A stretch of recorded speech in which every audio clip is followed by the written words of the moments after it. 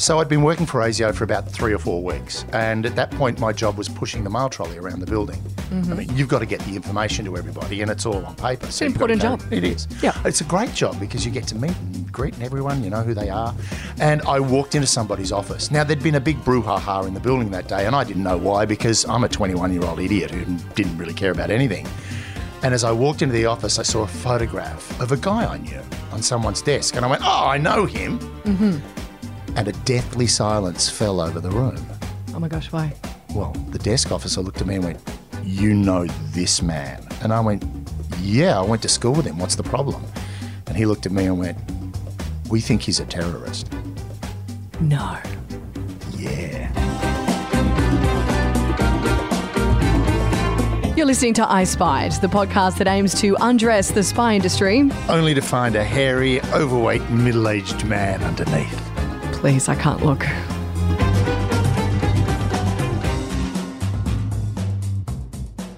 What is ASIO? I'm sure you've all heard of it, but do you really know what it does? Is it as sexy as James Bond leads us to believe, or is it just part of the political fabric? Well, who better to give us the ins and outs than this former ASIO intelligence officer, now comedian, David Callan. I'm Michelle Stevenson, National News Director and journalist at Nova. And welcome to I Spied, where we'll take a look at the dark underbelly of the intelligence world. And give its love handles a really good shake. Really good shake? Definitely. I think it's time that we really looked at what ASIO is and what it does. And who better to do that than you? Yes. 7 years working for them, and it's time for everyone to know that it's not James Bond. It is so disappointingly not James Bond. And we'll find out what our file says. Your file says we'll work out what security is, how we fight terrorism, how we fight spies, how we protect this great nation we call Australia. Hand on heart when you say that. Oh, sorry. Great nation we call Australia. It's a podcast, no one can tell. Okay, so let's just get back to the story. So you knew this guy? Yes. I went to school with him. Okay. And he was a suspected terrorist. It's a pretty confronting thing when you've only been working for ASIO for 4 weeks. I would imagine. Yes. And I was not prepared for it because I just thought I was getting a job when I joined ASIO. Look, let's go back. I should probably explain how I wound up working for ASIO. I think that's probably the best bet right now. All right. So there I was, a 20-something guy, I was about 20. I'd gone to university for one lecture and decided I don't really want to do this. I just want to get a job. And then for the next 2 years, had about 11 different jobs. And then I thought, why not apply for the public service? I'm living in Canberra. That's what everyone does. Lots of money, very little responsibility. So I thought that's a great idea. The public service turned around to me and said, we don't have any positions at the moment, but there's these guys called ASIO that are recruiting. Right. So I went, sounds good. What's an acronym? Here we go. So I went and did a few tests and a few interviews and a few more interviews and then a psychological evaluation and then some more interviews. And after about 9 months of all of these interviews and recruiting 9 process, months. 9-month recruiting process, I wound up working for ASIO. Okay, but did you know what they were at that point? Nope. I had no idea what ASIO was. So you got offered a job and you had no idea what they did? Zero. I had no idea. Okay. Well, this is very fascinating to me. Why did you say yes then? Because it was a job with flex time. And I really wanted a job with flex time so I could do theatre at night. I mean, that makes sense. Yeah, of course. I mean, why not become a spy so you can become an actor? I mean, the two kind of interrelate, right? Well, you'd be surprised at just how close both of them are. Yeah. I mean, people say politics is show business for ugly people. Well, ASIO is sort of like hardcore, intensive method acting for even uglier people. Well, actually, they're not that ugly. There's some really sexy people working for ASIO. I thought we weren't getting into the sexy part quite yet. We'll get to that. Look, there are stories and there are stories. But essentially, I joined what I thought was a government department. And then it all went pear-shaped after that when I discovered that I'm working for our domestic security intelligence organisation. For most people, no one really knows what ASIO does. They're kind of like, they're the people that are in the background. Yes. You don't know what they do, where they are. Are they spies? Well, do you know what that means if you don't know what they're doing? It means they're doing their job, all right? ASIO's roles and functions are defined by the ASIO Act to obtain, evaluate and correlate information relevant to security. That's a whole bunch of words that don't really say anything. Exactly. All right. So what does security mean? That's the big word here. Yeah. What does security mean? Again, defined by the ASIO Act. It is the protection of the Commonwealth of Australia and its peoples from espionage, sabotage, politically motivated violence, terrorism, which we're talking about right now, attacks on the defence system, and acts of foreign interference. That's like everything. Yeah.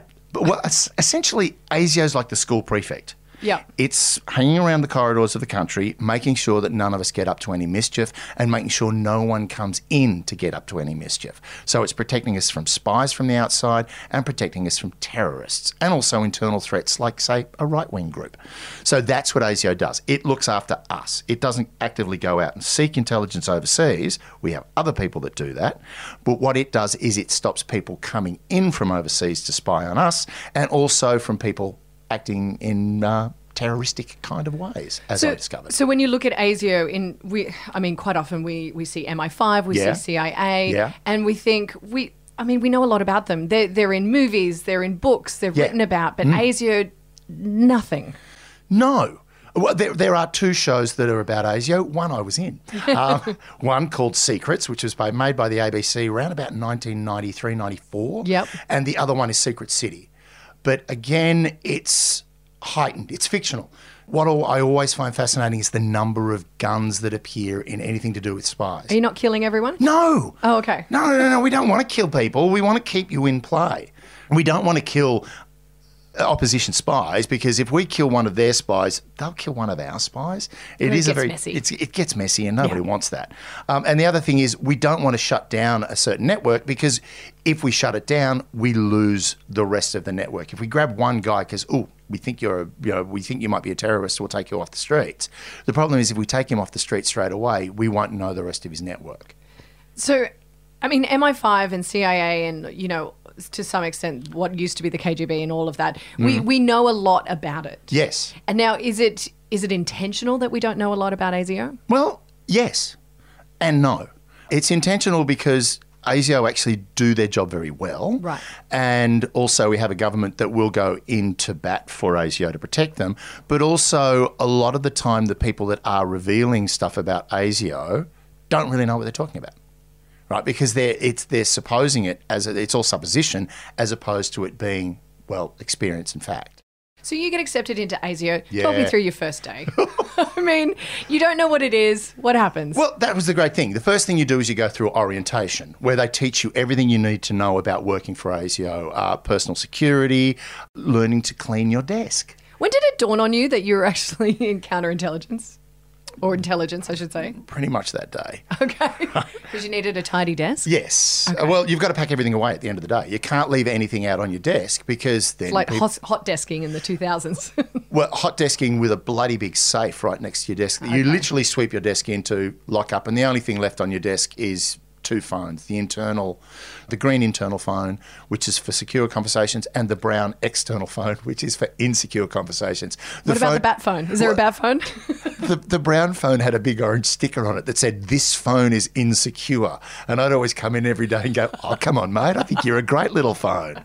You're tops. Come on, don't be like that."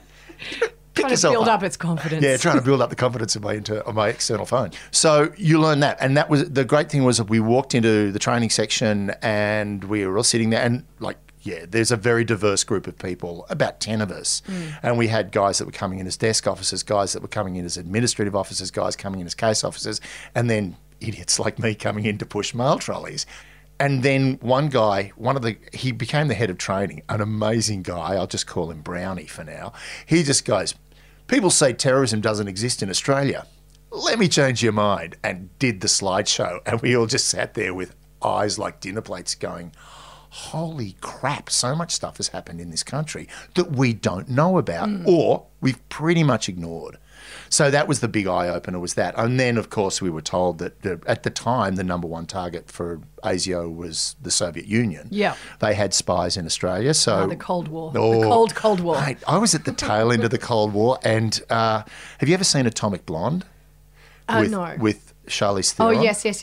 Yes, and James McAvoy. Yep. God damn, I wish that's what my job was like, because it was nothing like Atomic Was Blonde. not as sexy? Never even Damn like it. close. No hot Russian blondes. No, we listened to a lot of Bowie, but no, other than that, there was nothing going on. There was that sort of thing of East Berlin and, East and West and the Berlin Wall. That was a hotbed of intelligence operations. Places like Beirut were hotbeds. All of it. There were different locations around the world that were very active. But yeah, in Australia, we're Sleepy Hollow down here. There's nothing going on. Yeah. You're on your first day. Yep. You're getting taught a few things. Yep. I get taught that, and then I go and show my new workplace, which was basically a giant room full of boxes. And my first job was to open those boxes, take those files, walk them into a vault, and put those files on the shelves. Because ASIO, the reason I got into ASIO was ASIO lost 50% of its staff literally overnight. Because ASIO's headquarters used to be in Melbourne. Yeah. And then the Australian government went, we probably need to keep ASIO a little closer to home. So they moved ASIO up into a brand new spanking headquarters in Canberra, at Russell Offices, the Defence Complex. And then they moved all the files up. Now, when they moved all the files up and all the equipment and all the desks and all that sort of stuff, one thing that didn't come up from Melbourne was half the staff. Because people didn't want to leave Melbourne. People are like that when they live in Melbourne. They don't want to leave Melbourne. It's so true. Yeah, they are. And the guys that did move from Melbourne to Canberra, man, they turned ASIO into a little corner of Melbourne. Oh my gosh. Really nice coffee. I was going to say great cafes. Yeah, fantastic. We actually had a little cafe in the building, because once journalists discovered that ASIO was in the Russell Defence Complex, there was a canteen outside, like a big government-run canteen outside the wall. So they'd hang out there looking for us, because our passes were a different colour to the defence passes. And, you walk out with your pass around your neck and you forget about it. That got me into trouble. But by the way, before we go any further, a little disclaimer. I got into a lot of trouble working for ASIO. I am shocked. You strike me as someone who has it all together. Totally level-headed, if the level is a 45-degree angle. They really turned it into a kind of Melbourne place. The Herald Sun was the go-to paper. By the way, when people say that work in the public service, that all they do is read the paper for the first 2 hours of the day, well, with ASIO, that's pretty accurate. You're expected to read at least 4 papers. And why is that? Well, you get a lot of information through the press. We all used to read the personal ads, because a lot of the time people were sending messages to each other through personals. No. Yeah, seriously. Now that's fascinating. Yeah. Talk me through that. Oh, yeah. So you might have somebody that posts. See, look at me now. I'm so 21st century. You are. But we're talking the 80s They'd here. write a letter? So, yeah. They would put an ad in a personal column saying, looking forward to catching up with you at the usual place. Right. Now, we could say, okay, what's going on here? Is this somebody we know? Is this something important? Now, sometimes it wasn't. But a lot of the time, yeah, that's how people got information and messages to each other, because we didn't have email, we didn't have text, we didn't have Snapchat or, WeChat or whatever chat. We basically had to work in a very analog universe. Digital didn't exist back then. Right. So you've started doing your training. Yep. You're reading a few papers. Yep. You're drinking great coffee. Fabulous. Right. So It wasn't black and gold, let me tell you. what was your first actual job within the company? Well, unpacking boxes, and then I went into the mail room. And then into the mail room. And that's where we find you. That's where you find me, pushing the mail trolley around the building. So I'm getting files to people and mail to people. And there happened to have been bombing in Melbourne that night, the night before. Now, I didn't know about it because I was a young, up-and-coming actor. Of course you were. Who was just doing this as a part-time job. Yeah. That's whatever you needed to tell yourself. Yeah, whatever I needed to tell myself to justify what I was doing. And I didn't understand what was going on. Walked into this guy's office. There's a black and white photograph of a guy I went to school with. Right. And he supposedly had been involved in this terrorist incident. Wow. So yeah. What are the chances? Yeah, that was the big one for me. I'm thinking, no, I'm a pretty much middle-class, white-bread kind of kid. No way anything like that's going to pop up in my view. And bingo, I'm dumped right into the middle of it. And then how was that received? Oh, it was received with a lot of excitement because they'd been sitting there going, we're not exactly sure who this guy is, right? Because in a surveillance... And you're like, that's Dave. We used to hang out. Brad! Brad. Gibbo! So what happened was they turned around and said, can you go and tell your supervisor, take your trolley with you, can you tell your supervisor that you're not going to be around for the next 2 or 3 days? Which, okay, walked my trolley back downstairs, finished my runs, of course. You've got to do your rounds. Right. Finished my rounds, took the trolley back downstairs, and my boss is like, where the hell have you been? And I went, I was up in politically motivated violence, and my voice did sound like that. Violence.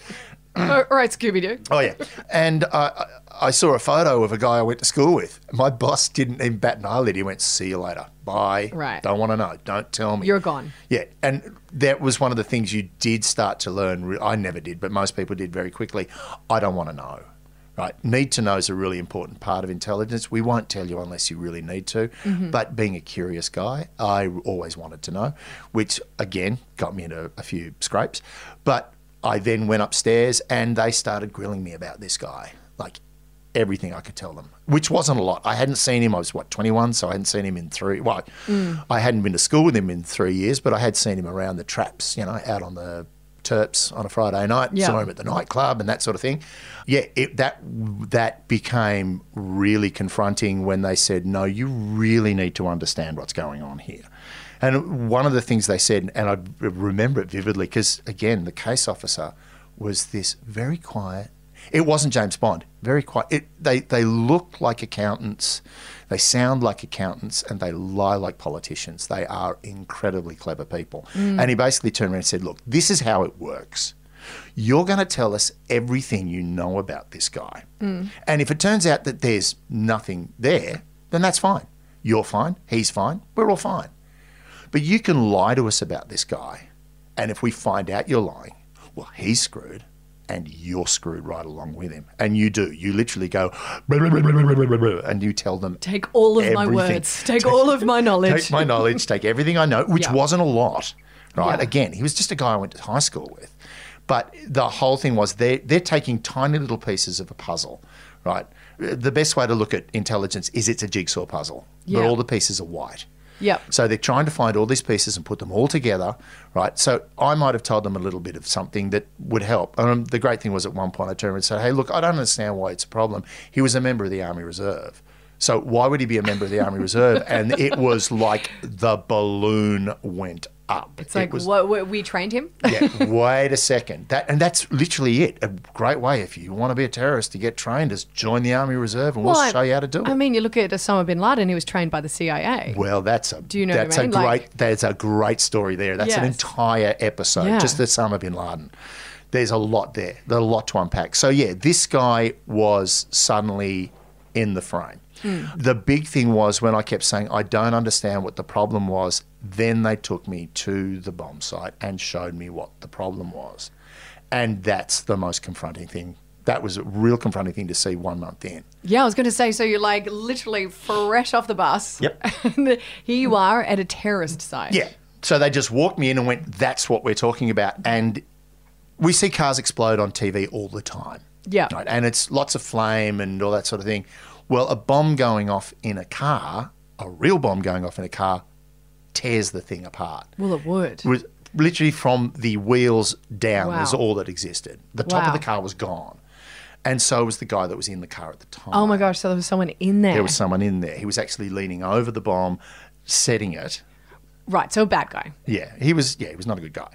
And it went off while he was over it. I mean, you'd have to really suck it as a terrorist. Yeah. To mistime your own bomb. It is one of those things where, when you see terrorist incidents go wrong, you do sit there going, who's going to actually put their hand up and claim responsibility for this one when it is such a mind-blowing fuck up? Yeah, like such a fuck up. So literally there was bits of this guy, I would imagine? Yeah, that's how they identified him. Oh. From the bits. Okay. Right. And it was icky. It was that confronting thing where, hang on, I just thought ASIO, haha, that's a bit of fun. Once I knew what it was I was doing, I went, oh yeah, whatever.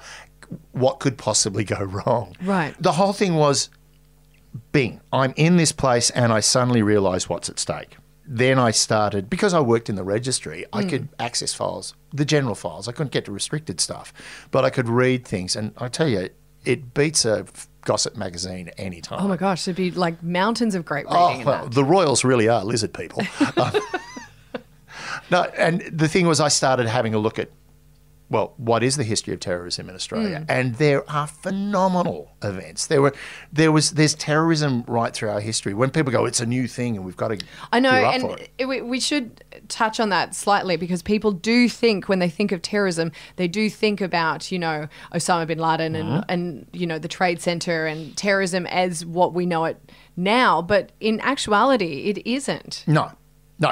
For Australia, it's always a lot like terrorism has kind of grown. It's become a growth industry. I sort of used to do a thing in where I talk about terrorism as being a lot like theatre companies. You've got your sort of you've got your big groups, you know, your big shows like the Sydney Theatre Company or Al Qaeda, right? And then you've got your boutique groups like the Bangara Dance Company or Basque Separatists. I mean, no one's really sure what they're on about, but it's obviously really important and it's great to talk about at dinner. Then you've got your fringe groups like Puppetry of the Penis or Chechnya. Right. Now, that Poor was Chechnyans. that whole Chechen thing where they hijacked a theatre. Yeah. And, you know, it was like, you know, we hijack theatre, but theatre goes nowhere. That's theatre for you.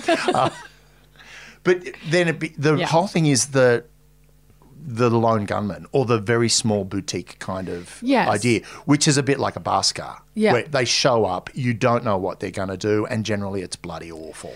Right. So with this case that we're now talking about, was this more of a lone? Not so much a lone one, but it was a very small one. So they were a group of Armenians, very unhappy with the Turkish genocide of 1908, still harbouring a lot of resentment. A lot of resentment. The group was called the Justice Commandos of the Armenian Genocide. This was not the first time they'd done something in Australia. That is quite a title. Like, if you're going to name a group, that's a pretty good name, right? You'd expect them to have a uniform. I thought they would have a uniform. Like the whole of, like, either Avengers or... Yes, that's what I was thinking. I'm thinking more along the lines of X-Men leather. 100%. But these guys were active, and they were active in Australia. Wow. And, like, the Justice Commandos of the Armenian Genocide were a part of the Armenian Secret Army for the liberation of Armenia. Guys, we know you're Armenian. It's in there twice. And it's just like, okay. How many times can we put Armenian in there? Couldn't you call yourself the Secret Army for the Liberation of Armenia, not the Armenian Secret Army for the Liberation of Armenia? No. But anyway, we're quibbling over terms here. And they'd been active. There is a current ongoing investigation for a political assassination right here in Sydney. Wow. Right, which happened a few years before the bombing in Melbourne, where two guys in Dover Heights just pulled up on a motorbike and gunned down the Turkish consulate and his bodyguard. And in fact, the police have only just recently upped the reward for any information to work out who it was that did it. Which is so fascinating. Well, that this stuff is happening. 40 years after the event. Yeah. Right. This is still ongoing. Yeah. And that's the thing that I always found fascinating about intelligence is the handcuffs don't always lock. In fact, they very rarely lock. Yes, after the bombing, someone went to prison for it. And it wasn't my friend. It wasn't the guy that I knew. But what happened was this guy went to prison. He's now been paroled. I think he's out now and he's basically gone, I never want to have anything to do with this again. Well, a lot of them just get caught up in it when they're young. They're young, impressionable. They're young, impressionable. And also they're being constantly fed by generations before going, we've got to do something, we've got to do something.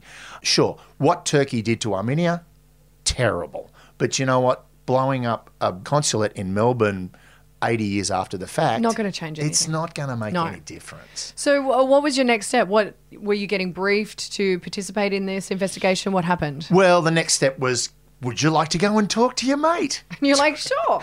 It was like... hell to the no. And they went, no, that's not the correct answer. You're Try like, again. This required no answer. This required no answer. They then wanted me to go and have a chat to him, which was the most awkward conversation I've ever had in my life because his question was constantly, why are you here? Why are you here? So you think he knew? I think he suspected, yes. So were you mic'd up? Like, no. How does this work? No. It was just go and talk to him and then come back and talk to us. Right. Just see what he knows. No. Look, it's very rare you'd walk in wearing a wire because it's too easy for something to go wrong. But then I'm just like, you're now shattering all of my plans I of know, like how it goes. Now there are microphones all around us. We're recording a podcast. Yeah, beyond that, like we all carry microphones, we all carry phones, which again, going back to that thing you said about, the CIA and MI5 and we see all these shows, spooks.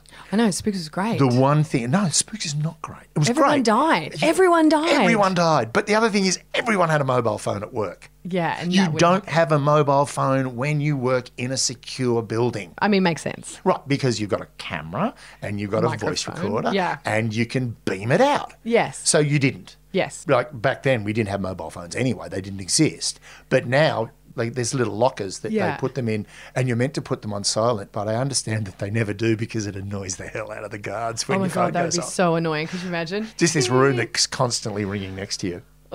It's like working. Have you ever? Oh no, you are a boomer. But like when you work with boomers and they leave their mobile phones up really loud. Oh, I do that anyway because I'm kind of deaf. Oh, see, it's so annoying. Oh, you wait till my phone goes off. You will find it is the most offensive ring on the So planet. annoying. Anyway, so you speak to the guy. He tells you nothing. I mean, that must have been a really awkward conversation. You haven't seen him since high school, or had you seen him? Look, I'd seen him about a year earlier in Right. at the pub, and he seemed normal. I mean, we all change as we go over time. I remember him as being that guy that was, he'd get drunk with us after Yeah. a game of rugby up at the pub and that sort of thing at school. Yes, we were that kind of we were those kind of kids. Yeah, right. But yeah, that was the awkward thing, and it was a case that I followed afterwards. In that, I could access certain files, so I could look at them and see what was going on. It was just awkward. To me, it was one of the great moments of, well, are you that good an actor? Can you come up with a reason why you're here, and B, a reason why to get him to talk, right? And the thing was, he was cagey as heck. Now, whether he was involved, whether he wasn't, people that he knew and was very close to were involved. Yeah. It was proven. And you know what? Are you going to talk about that sort of thing? No. No, you're not. So it was, again, I was sort of thought, gee, I failed at my job and they're all going to be very angry with me. I'm like, no, that's fine. We did not expect anything more. Well, I mean, what a great first month. Yeah. It was really, I expected to get like a cake or something out of it, but no. that became what you expected to have happen. Right. So kind of like the catalyst for the rest of your career. Pretty much, yeah. It really, look, there were highlights and there were lowlights, I've got to be perfectly honest, but I joined for a year and wound up being there for 7. And we're going to tap into all of those 7 years. I think next step, we're going to look at you following a Russian. Oh boy, that was not a good day. I can't wait for this story. A Russian, whiskey and a stripper. What could go wrong? Everything.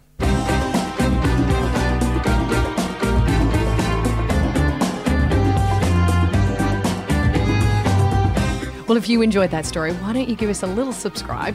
And review us. And also review us on ASIO's Twitter feed. That'd be fun. ASIO's Twitter feed. I love it.